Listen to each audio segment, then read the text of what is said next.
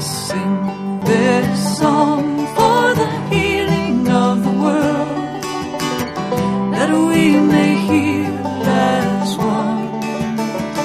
With every voice, with every song, we will move this world along, and our lives will feel the echo of our healing. Welcome to Spirit in Action. My name is Mark Helpsmeet. Each week, I'll be bringing you stories of people living lives of fruitful service, of peace, community, compassion, creative action, and progressive efforts. I'll be tracing the spiritual roots that support and nourish them in their service, hoping to inspire and encourage you to sink deep roots and produce sacred fruit in your own life. Let us sing this song for the dreaming of the world, that we may dream as one. With every voice, with every song, we will move this world along. Today, for Spirit in Action, I'm going to take you on a field trip over to a net zero energy model home, which is also non-carbon dioxide producing. What with rising energy prices and the threat of global warming, it's an aspiration of many people to find ways to cut costs, attain personal and national energy independence, and to care for creation. Many folks think of attaining these lofty goals somewhere in the future, but Jeff Knutson of AA Exteriors wanted to show us that there is something we can do right now without waiting for future technical innovations. This is a field trip because I'll be talking to Jeff Knutson in his model home, located a little to the east of Waupaca, Wisconsin, just off Highway 10. I'll discuss with Jeff the details of the house and the technology that makes net zero energy construction possible and affordable. Of course, seeing is believing, but maybe in hearing my explorations of this building of the future, you'll be tempted to check out the possibilities for yourself. More so than in most of my Northern Spirit Radio productions, we're going to pay attention to the details of energy economy and sustainable alternatives. It's often said that the devil is in the details, but I think that we'll also find some angels in the specifics that make care of creation well within our reach today. We'll look at handy gadgets, observe a few energy-relevant demonstrations, and bone up on the knowledge needed to be a responsible energy consumer at the start of the 21st century. I take you now to a Spirit in Action interview with Jeff Knutson of AA Exteriors for a tour of their zero-energy model home. Jeff, thanks for taking time out of your busy work schedule to talk to me today. Thanks for coming. I appreciate it. We're sitting here in your net zero energy, non-carbon dioxide house model home here. We're just outside of Waupaca, right? Just east of Waupaca on Highway 10. How long has this house been here, and why did you build it? We built it so we could walk the walk and talk the talk. We're in the energy efficiency business, so we make buildings more energy efficient. And when we're in that business, we want to be able to walk the walk besides just talk the talk. So we built a net zero energy building. So this building produces 100% of the energy that it needs for a year. Now, 3 months out of the year, we're actually having to buy electricity from the power company. In the winter, the days are short. It's much colder out, and it's cloudy. So we're getting a triple whammy in December, January, and February. So December, January, and February, we actually have to pay the power company. And the other 9 months out of the year, they actually pay us.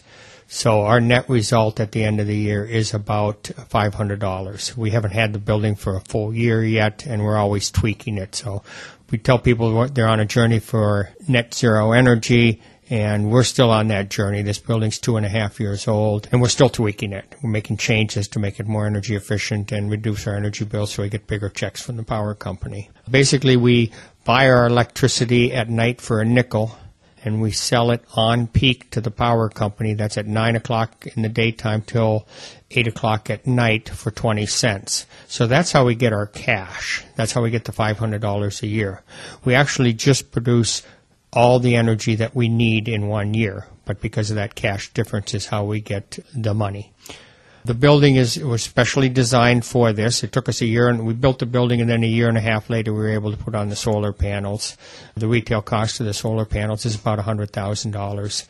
So in the journey for energy independence, you start with making a building as efficient as you possibly can. So we've started out with the foundation being R10 on the inside and an R10 on the outside. So we've got an R20 on the foundation.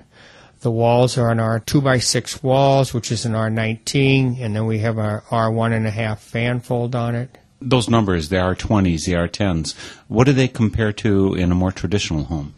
Okay, an R value of 1 is about the value of wood. Wood is between 1 and 1.25, depending on the value of the wood. So a normal person with a 2x4 wall has an R13 in his wall, and he normally has an R19 in the attic.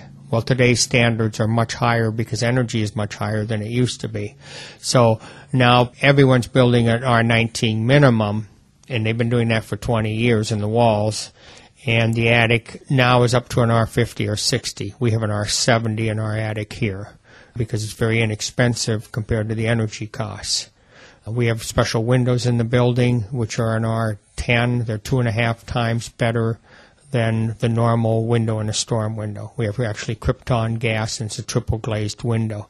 But all that makes the solar system smaller. So when you put the whole package together, it gets very affordable. But you can't cut any corners along the way. You make a super energy efficient building, and then you take that energy efficient building, and then you can add the solar panels so you have no energy bill. You said that what you have on your roof up here, and I saw a whole array of them. How many panels total are there? And why did you go with photovoltaic cells instead of some people have panels that pump water, or you heat some other kind of medium to transfer heat? Okay, we went with photovoltaics, PV for short, because we don't use any hot water. It's a model home and it's a business. So we wash our hands a few times a day, but that's the only hot water being used in this house. Now, we do have a big sign that we light that makes up for our energy use, so we can compare it to a normal home. Now, I have a geothermal system where it's actually geo-exchange. I'm taking the cold 50-degree water from the ground and then converting it to warmer water for the winter or colder water in the summer. Now, in the summertime, I do get free hot water because I have what's called a de-superheater. So when I'm producing air conditioning, which is producing cold, my byproduct is hot. So that hot is what is used to heat the hot water. So I get free hot water anyway in the summer. A solar hot water system is much more economically feasible for a homeowner if it's a family of 3, 4, something like that. When it's one person, photovoltaics might be more economically feasible. When you say that you have the geothermal or the geo-exchange system, what does that mean? Could you explain that for our listeners? Okay, so basically, let's start in the summertime. The summer, the ground is 50 degrees. So I take this 50-degree water and run it through my geothermal system, drop it down to 40, 30, whatever I want. I can really control the humidity in my house by setting the temperature of the geothermal system. So I get a lot more control of my humidity by being able to control the temperature of the geothermal. So I'm starting with 50-degree air.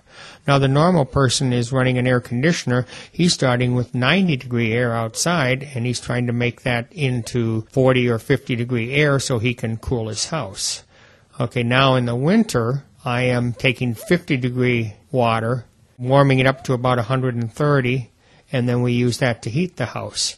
While when it's 20 below out, somebody else is taking 20 below temperature, and they're trying to make that up to 130.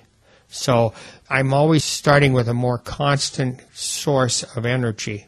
I'm always starting at about 50 to 55 degrees is what the ground temperature is. Does that mean that geothermal makes sense here in Wisconsin, where we have the larger extremes where the temperatures go down below zero in the winter and they go 80 or 90 or whatever in the summer? It makes more sense for us than, say, if you lived in Portland, Oregon. Geothermal is 3 times more energy efficient than using electricity. So the swings make a difference, but it really doesn't matter. You can use geothermal in Arizona. In fact, it works very good in Arizona because you're always cooling and you're starting with 50-degree water. And if it's a more moderate climate, it's still going to be economically feasible, but it's more feasible the colder the temperature is. The more, like in Alaska or north of the Arctic Circle, it'd be even more feasible because instead of being 50 or 60 below, you're starting with 50-degree water and changing it from that point. You said that the windows here, Jeff, are 2.5 times as insulating as kind of your regular windows. Isn't the window a large portion of your energy loss in a regular home? I know you do this other job as part of your business where you seal a house. So where does the energy loss in a house really happen usually? Okay, the biggest energy loss in existing homes is the air infiltration. So it's the actual air moving in and out of the house. We have a way that's called a blower door that we can actually test the building and see how much air is leaking. Then what is done is called air sealing or home sealing. The federal government calls it home sealing. The state government, to focus on energy, calls it air sealing. Either one works, but we're actually tightening up the air barrier. So this is actually the energy moving on a superhighway going right out through gaps, cracks, and holes between the inside and the outside of the house.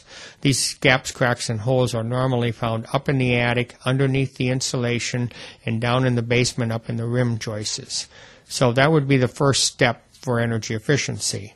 Then the next step would be insulation. Now, insulation is nothing more than a time delay of energy moving from the inside to the outside. So one, it's on a superhighway. One, it's on a slow road out. So insulation is important, but it's not near as important as air infiltration.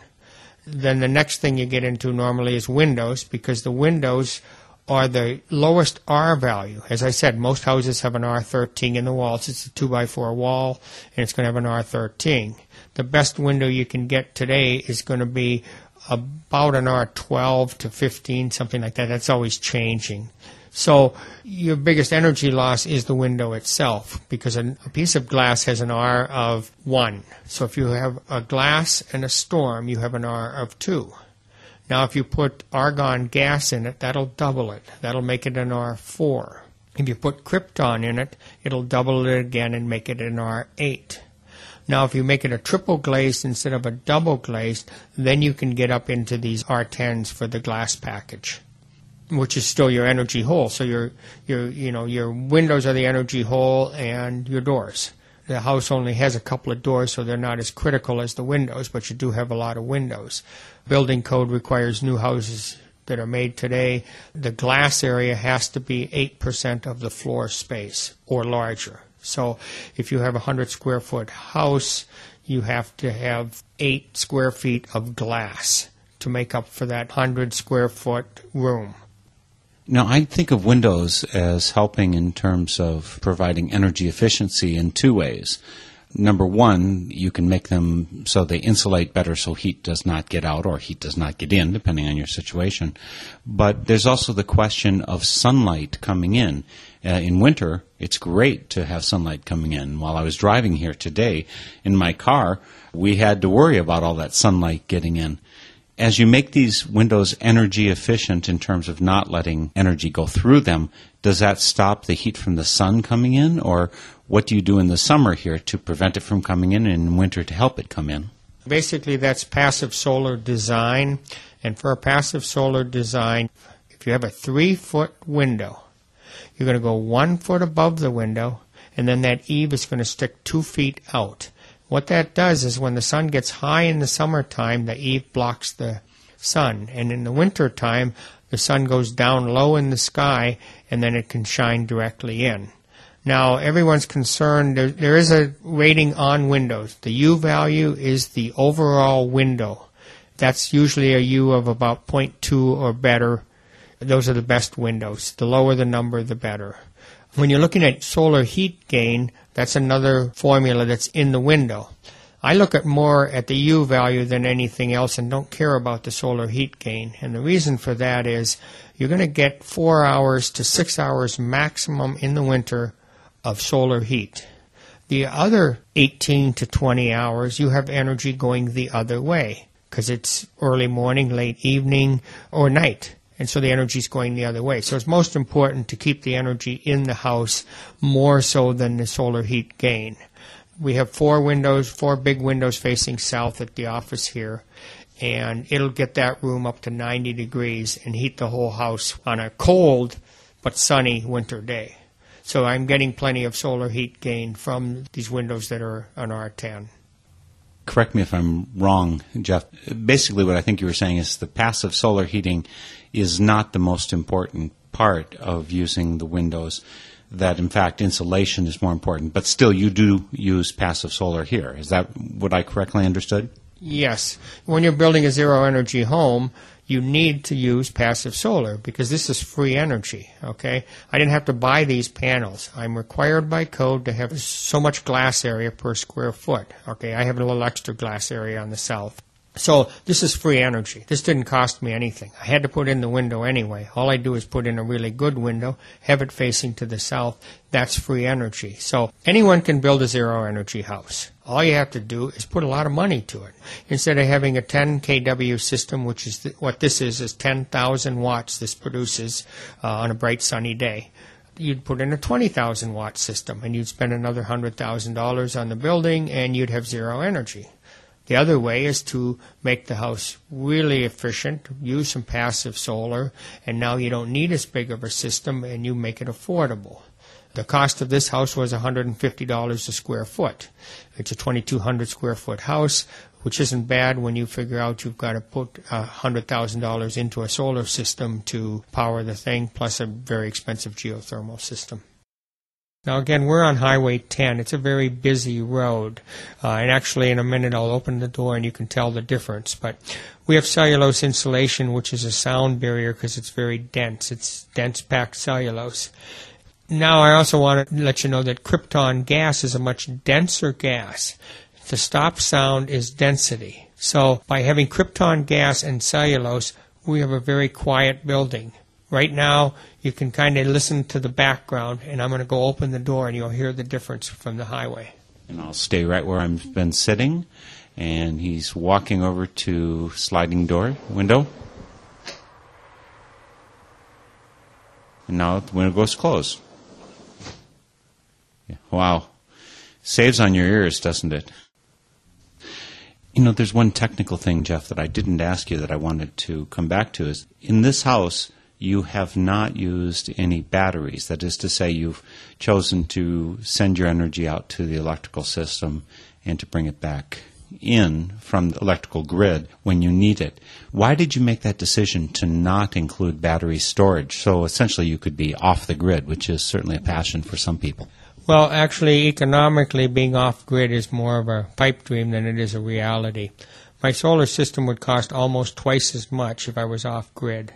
Environmentally, I would have to buy a bunch of batteries, and then in 7 years have those batteries recycled because you'd have to replace them. The power I produce goes right to the power company.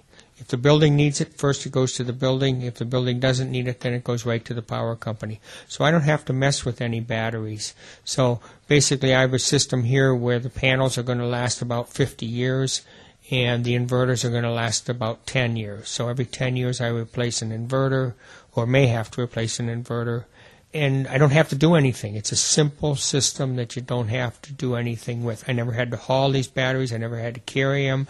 I never had to replace them, maintain them, add water to them a couple times a year, and have a special vented room to take care of the gases that are being produced by the batteries. I noticed that there's no component of wind energy in your system here. Is that because Waupaca's not like Chicago, the windy city, or is it just more expensive? Why did you not choose to include windmills as a source of energy? Wind is very site-specific, and wind produces energy when it feels like it. I'm producing energy when the power company is paying me the most for it, so I'm producing it on peak. So I'm going to get a lot more money with the panels. Wind is also very proportionate. So the bigger the system, the more it produces, and the more economically feasible it is. Right now, in We Energy's territory, that's the best place to have wind.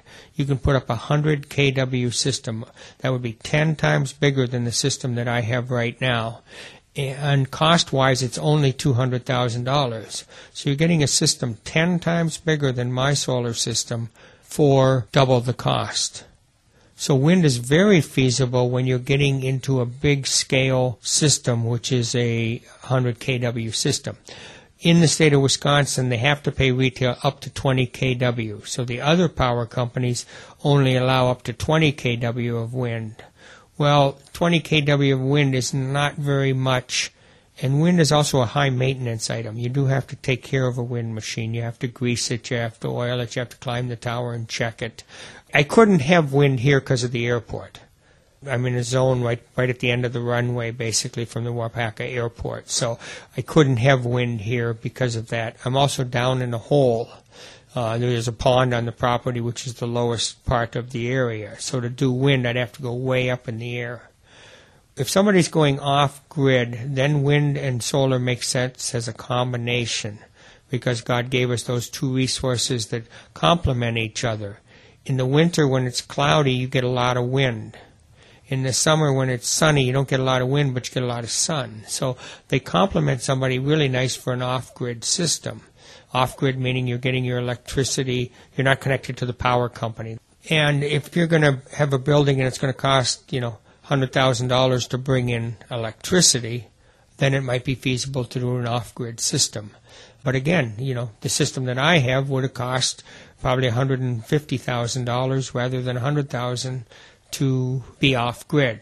So it's better to just feed it to the power company when you don't need it, and it's a very simple system. We will build this house with the strength of our arms, with the love of our neighbors. We will build this house. We will build this house as a shelter from all harm. With the open door of justice, we will build this house. A house of warmth, a house just right, a house to keep away the darkest night, a house of hope, a house of peace, a house where all within may safely sleep. We will build this house with the strength of our arms, with the love of our neighbors. We will build this house. We will build this house as a shelter from all harm. With the open door of justice, we will build this house. A house that's built to remind us all of how we are connected, whether great or small. A house of dignity, a house without shame, a house with walls bearing all our names. We will build this house with the strength of our arms, with the love of our neighbors. We will build this house. We will build this house as a shelter from all harm. With the open door of justice, we will build this house. It seems so simple, it seems so sweet. A roof above you, enough food to eat. In this richest nation, on this world of cares, how much do we need to have enough to share? We will build this house with the strength of our arms, with the love of our neighbors. We will build this house. We will build this house as a shelter from all harm. With the open door of justice, we will build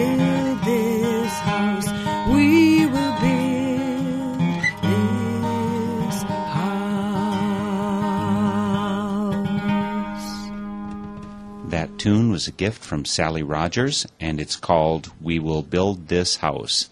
I'm Mark Helpsmeet of Northern Spirit Radio, and today for Spirit in Action, we're visiting a net zero energy house that was built by Jeff Knutson of AA Exteriors right near Wapaka, Wisconsin.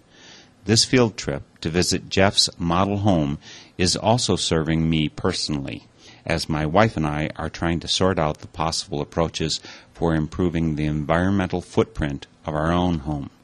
There's a lot of alternatives, a lot of considerations, so I'm doing my best to understand the details which will get me, and maybe you listening to this interview, to the point where we can make informed decisions about caring for creation in our own homes. We're going back now to our visit with Jeff Knutson in the zero carbon dioxide producing net zero energy model home built by AA Exteriors, and we'll head out to the garage for some demonstrations of what makes this house work. Well, Jeff, I'd like to look around. In the garage that you've got built onto the system, you've got some experiments, demonstrations of some of the advantages of the technology you've used in this building. Over here, you've got some lights and you've got some glass panels between it. I walk into the middle here, and the lights click on, and they're incandescent light bulbs because they're producing heat, right? Well, actually, they're heat lamps. And when you can feel one side and feel the other and tell the difference between a normal person has a window in a storm, which is an R2, and then on the other side is the R9.09 to be technical. The glass that we use in this building is an R9.09. And you can feel how much that it is 4.5 times better by the heat lamp not being able to go through the better window. Well, I guess I can do that. I can put my hand right here. This side seems to be considerably cooler than the other side. So I guess this is the glass with the krypton gas in the middle? Yes. Krypton is a much denser gas than argon, so your windows are twice as good with krypton. So I tell people our windows are so good we keep Superman out. Okay, well, let's step over to this thing. I see you've got some cellulose insulation here, and you've got a light down at the bottom. And on this side, you've got fiberglass, which is what I grew up with in the houses that I know. And up here, you've got some balls. Can we turn this on and describe to me what it's doing? Okay, basically there's a little fan there and 2 lights, and it's showing that air is moving right through the fiberglass while it can't move through the cellulose. It's also taking the heat with the air and going on this superhighway right through the fiberglass. So you can see that the temperature difference, as this warms up more, it'll get greater. Right now one says 70 and the other one says 80. If we give it another 10 minutes, it'll be 70 to 90. So the air is moving on this superhighway with the energy right outside of the building. So does this relate to the insulating, the sealing of buildings that you do? Does fiberglass insulation permit air to flow through just generally and better? Yes, it does. Actually, we use fiberglass filters for our furnace to collect the dirt going through the furnace. While with cellulose, it's more of an air barrier, so if there's a little hole like every outlet, every wire going through, they'll seal up those holes much better. The other thing with cellulose is this is also a green-built home. We never got into that. Green-built meaning very environmentally friendly and much healthier. Low VOC paints, low VOC carpet. The cellulose insulation is a much greener product. It's actually recycled newspaper with borate in it, which is actually something you can eat, the borate, so it doesn't hurt you at all. So unlike buildings with lead paint and stuff, can we eat the walls here? You can eat the insulation and it won't necessarily hurt you? This is true. Also, if you use a low VOC paint, when you're done painting, the house doesn't smell. We had the whole house repainted about a year or 2 after we had it. When we got it all done, you could just barely smell the paint, but it was a low VOC. If you used a no VOC, there wouldn't be any smell given out whatsoever. Both my wife and daughter got chemically sensitive from a carpet that we bought years ago and put in our living room. Very expensive carpet. That doesn't mean anything on volatile organic compounds, VOCs. And we put it in the fall of the year when the house was closed up, and by the end of the winter they were both chemically sensitive, using Claritin to try and just survive.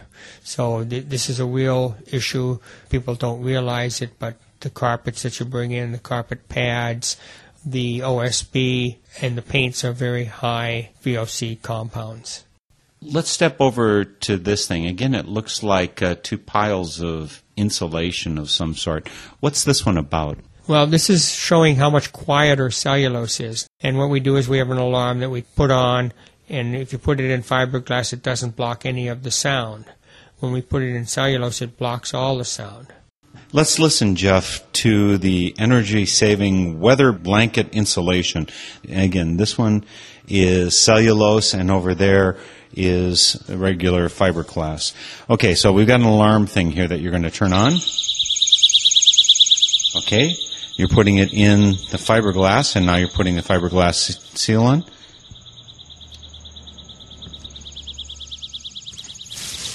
It sounds like the aliens are landing. Okay, now you're going to put it in similar thickness of cellulose. You may think that he turned it off, but no, he's taking the lid off. There it is. Lid on.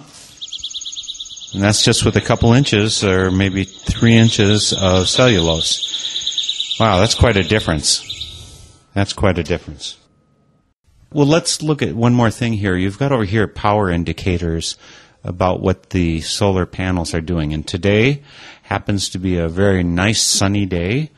It looks like you're getting a lot of power. How many panels again do you have on the roof? And what's the power that we see coming in here? Okay, we've got 50 panels on the roof, and they're 200 watts apiece. So 50 times 200 would be a 10,000 watt system.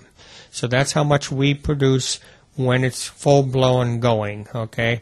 Right now, we're doing about 9,000 watts because it's a little hazy out today, so we're not getting quite full power. Now, one thing that I never knew about a solar system is when it's raining, you actually get energy too.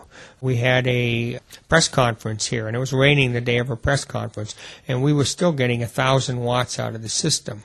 Yes, we could get 10 times more on a bright sunny day, but even on a cloudy, rainy day, we were still getting 1,000 watts out of the system. And basically, the solar system produces DC electricity. The DC electricity, which is the same as a battery has, comes down from the solar system and goes into what's called an inverter. This inverter changes the DC electricity to grid-ready AC, and then we send it back to the power company. In our case, we have 2 meters. 1 meter for the input, so when the power company is giving us electricity, that's the input meter, and then we have an output meter, which is the outflow of our panels. So when we have extra electricity, it automatically goes to the power company. This house operates the same as any other building. This building operates the same electricity. The electricity is always there. If the grid goes down, the power company loses power, my system shuts off. And the reason for that is if I was still producing power, a lineman out on the line could get electrocuted from my power being produced by my panels. So the inverters automatically sense that there's no power coming in from the power company and shut down, and then when the power turns back on, they reactivate and start up again. Let's get right next to these panels here. They show me the wattage. What's this noise that's going on in here? This is actually the noise from the inverters, and I have the inverters in the garage because the byproduct of the inverters is heat. So I'm actually heating my garage with my inverters. This is a fully insulated garage. The building has 3 separate zones. The house is one zone, which is a cube. Then the garage can be heated separately, and then above the garage is a bonus room. So that's that guest bedroom that we all have and we never use. This way you don't have to heat it or air condition it until the company comes. The garage is completely finished, so when I have a party, I can pull 2 cars out of the garage, and we have a lot more space for playing poker. The guys can get together here while all the women are in the kitchen doing the dishes and doing the cooking and all that kind of stuff. But it gives you more space because environmentally you want to have as small of a building as you possibly can get away with. This is a 2,200 square foot building, but it does count the garage because it is finished. I have to say that as far as garages go, this one's completely abnormal because it's not crowded with all kinds of stuff.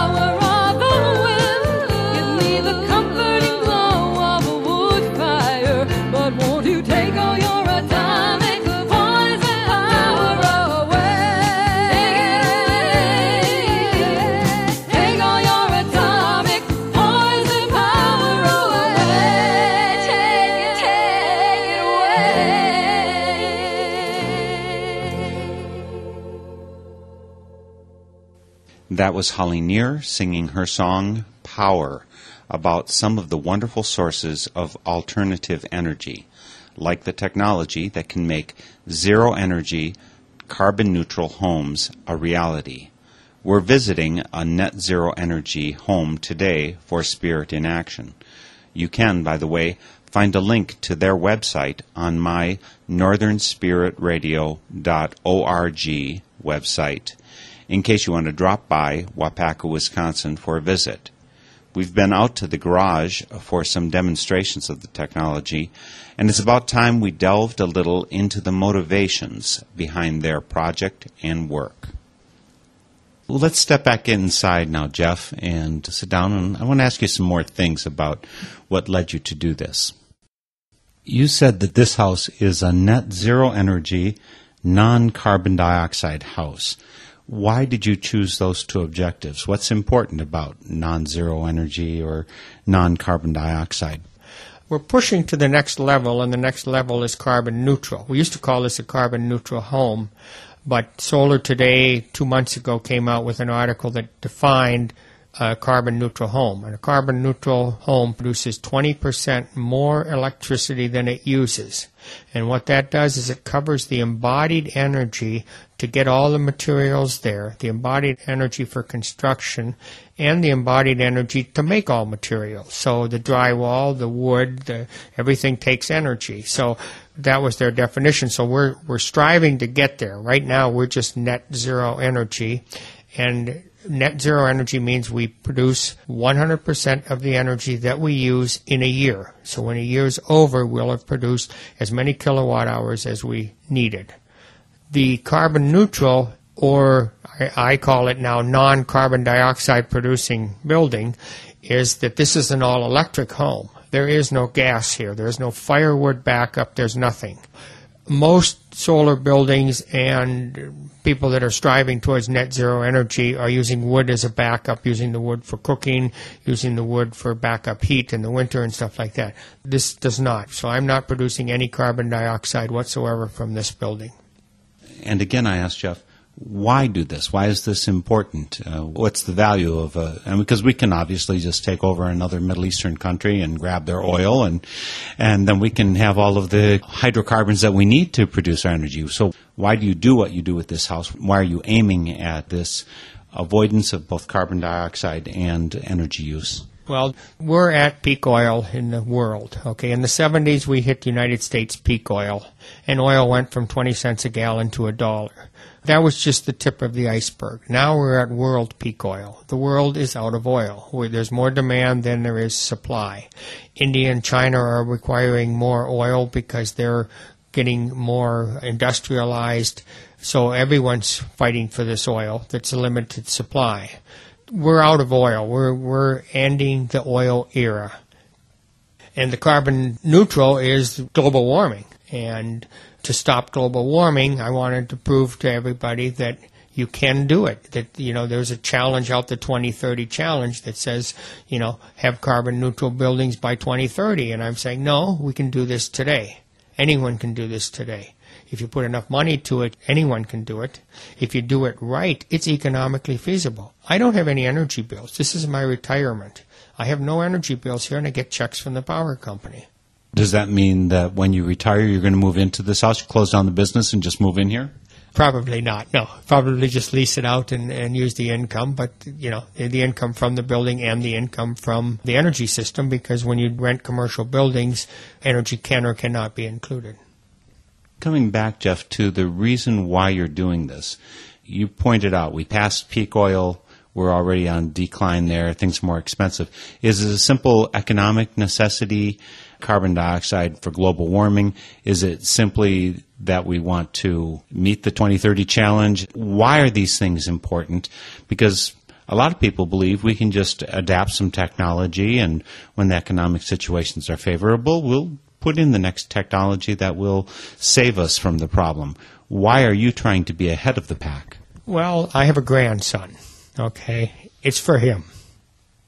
That's why you're doing it all, is for the kids. Some people think that since we live in Wisconsin, where a significant portion of the year temperature is pretty low, global warming would be a good thing for us. We can get that. Is your son planning on living here in Wisconsin? And is he going to say, Grandpa, why did you prevent the planet from getting warmer? Gee, it's warm out here. I think I have to sweat. My shoulders feel sloshy, and my feet are getting wet. My corncob pipe is drooping. My top hat doesn't fit. My knees are kind of shaky. I think I better sit. I might have a fever. I'm not sure what to do. Should I call a doctor or call a vet? Find some ice cubes and some glue, or just call a Ben and Jerry. They helped me out last year. I will wish you a Merry Christmas, but gee, it's warm out here. I will wish you a Merry Christmas, but gee, it's warm out here.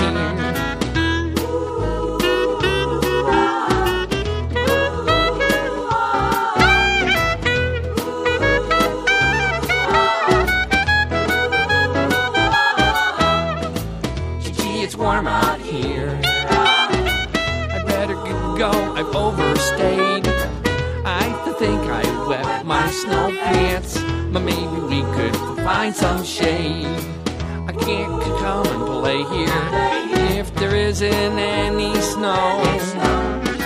You kids know where it's at, so we gotta let the grown-ups know. The ozone layer's missing, and no one seems to care that none of us will make it through if we don't clean up the air. Oh, I hate to melt away like this. I need your help, it's clear. I'd wish you a Merry Christmas, but gee, it's warm out here. I wish you a Merry Christmas, but gee, it's warm out here.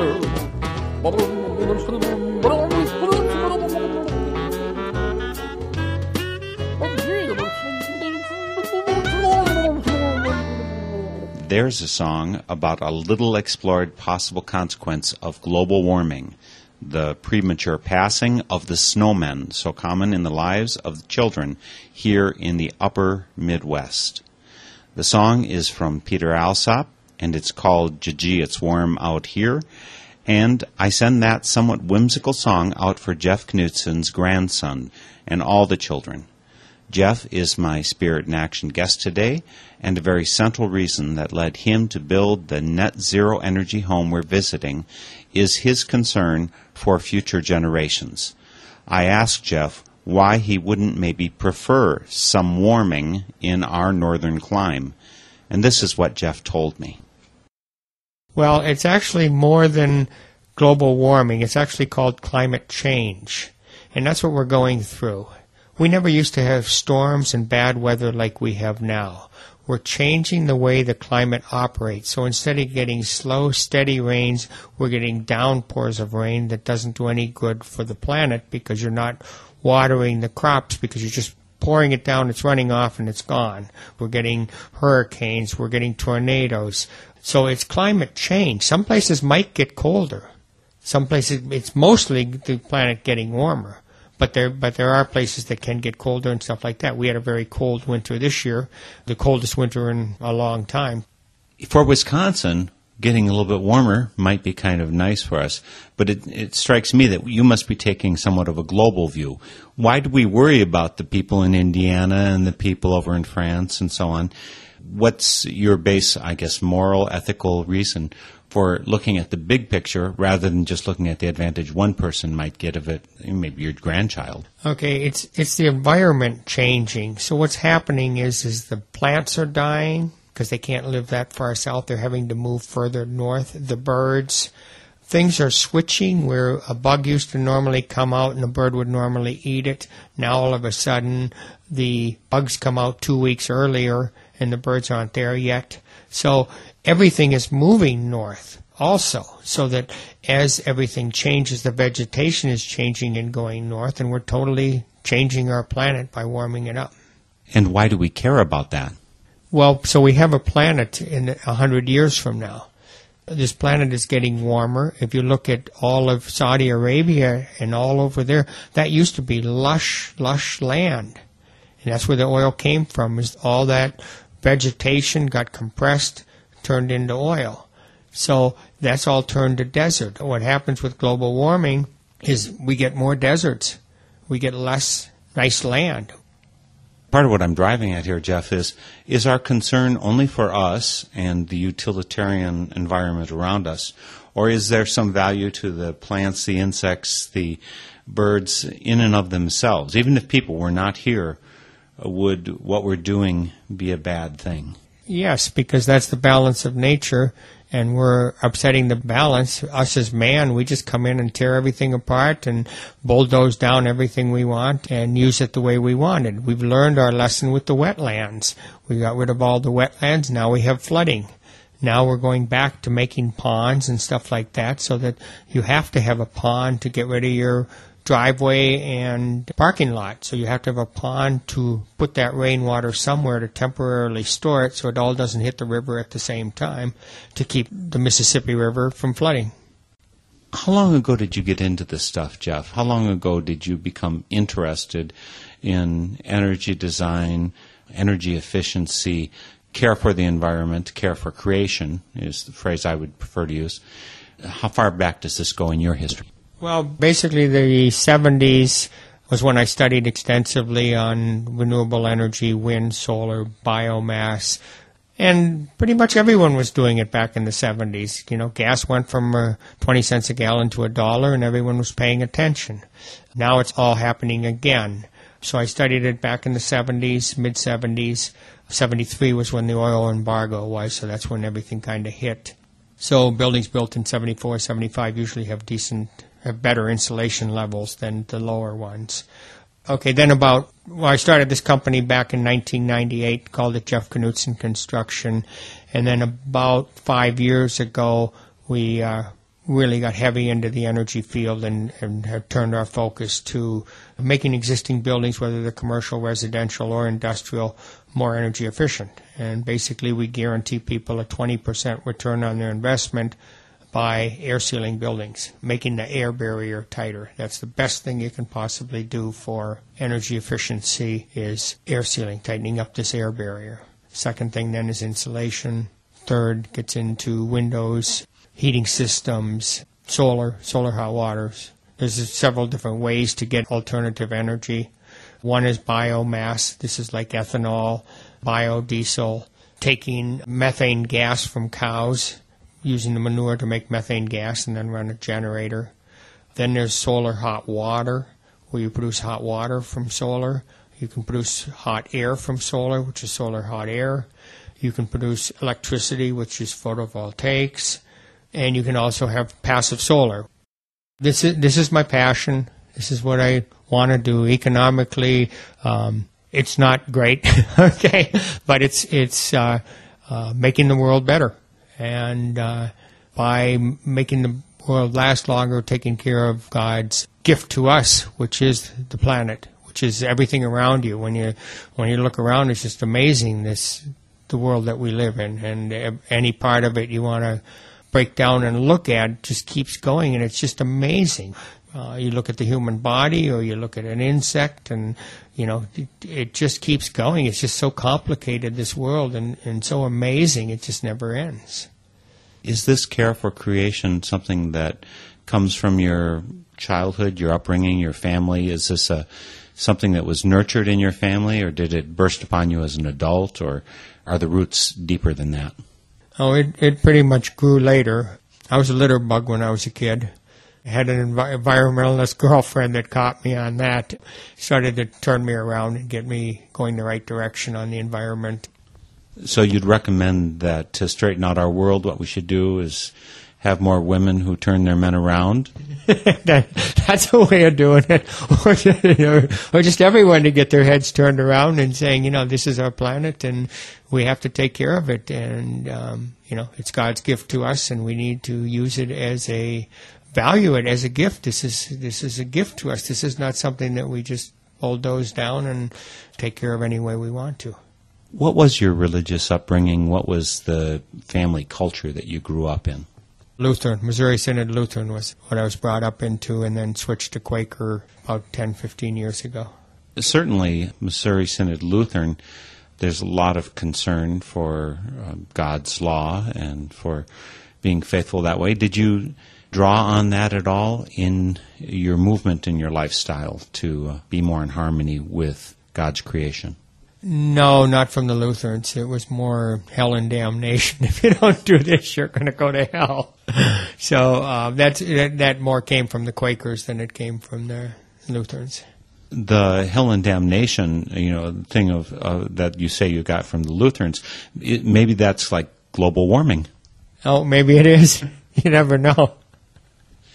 So have there been some concrete, religious experiences that you've had related to this? Quakers, as certainly I know by being a Quaker myself, sometimes don't study the economics as thoroughly as they perhaps deserve to. I'm referring to some people. Other people certainly do pay good attention to that. And so sometimes Quakers follow their passion and say, who cares about the economic cost of it? For you, I have a sense that maybe they travel together more obviously.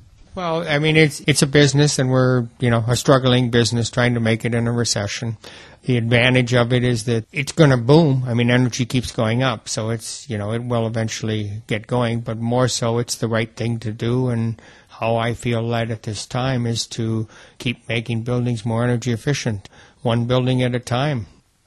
So, Jeff, what is your vision for this business? If you want to go down in history, what your business did, is it simply that you provided for your grandchildren, or are you looking for Wapaka to be transformed, or what would for you be a good epitaph that your work here has produced? I would like to see not only people making their buildings more energy efficient, but people building zero-energy homes. This is an economically feasible. It's the right thing to do. It's the right thing for the planet. And if you do everything right, it's economically feasible. So all buildings should be built like this one, because you don't have energy bills. And that adds up, and you're able to increase your disposable income. You're able to have inflation proof, because as inflation goes up, so does energy, so do my checks from the power company go up. So my vision would be to just show the world that this is the way to do it. There's only a few net zero energy buildings in the state of Wisconsin that do not produce any carbon dioxide. Most of them do produce carbon dioxide by burning wood. We don't have to burn wood. Well, Jeff, this is quite a house, quite an undertaking you've done. Your zero energy, non-carbon dioxide house. If people want to see this, I'll have a link on my website, northernspiritradio.org, to your AA Exteriors site. And again, this house is right next to Wapaka. If you want to drop in, I'm sure Jeff would be happy to have you drop in. Yeah, basically we're right between Victory Church and Fleet Farm.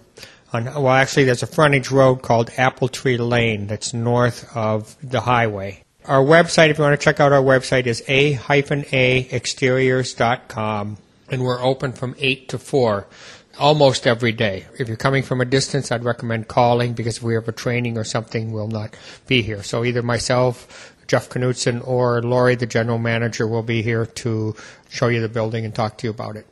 And hopefully a lot of the people will be changing their lifestyles to be more energy efficient. Energy independence for the individual and energy independence for the nation. Thanks, Jeff, for showing me your house and for helping inspire Wisconsinites to clean up our act. Well, thank you much for coming, and I hope we do some good. This has been a Spirit in Action interview with Jeff Knutson at the Net Zero Energy model home his company built near Wapaka, Wisconsin. The theme music for this program is Turning of the World, performed by Sarah Thompson. This Spirit in Action program is an effort of Northern Spirit Radio. You can listen to our programs and find links and information about us and our guests on our website, northernspiritradio.org. Thank you for listening. I am your host, Mark Helpsmeet, and I welcome your comments and stories of those leading lives of spiritual fruit. May you find deep roots to support you and grow steadily toward the light. This is Spirit in Action. With every voice, with every song, we will move this world along. With every voice, with every song, we will move this world along, and our lives will feel the echo of our healing.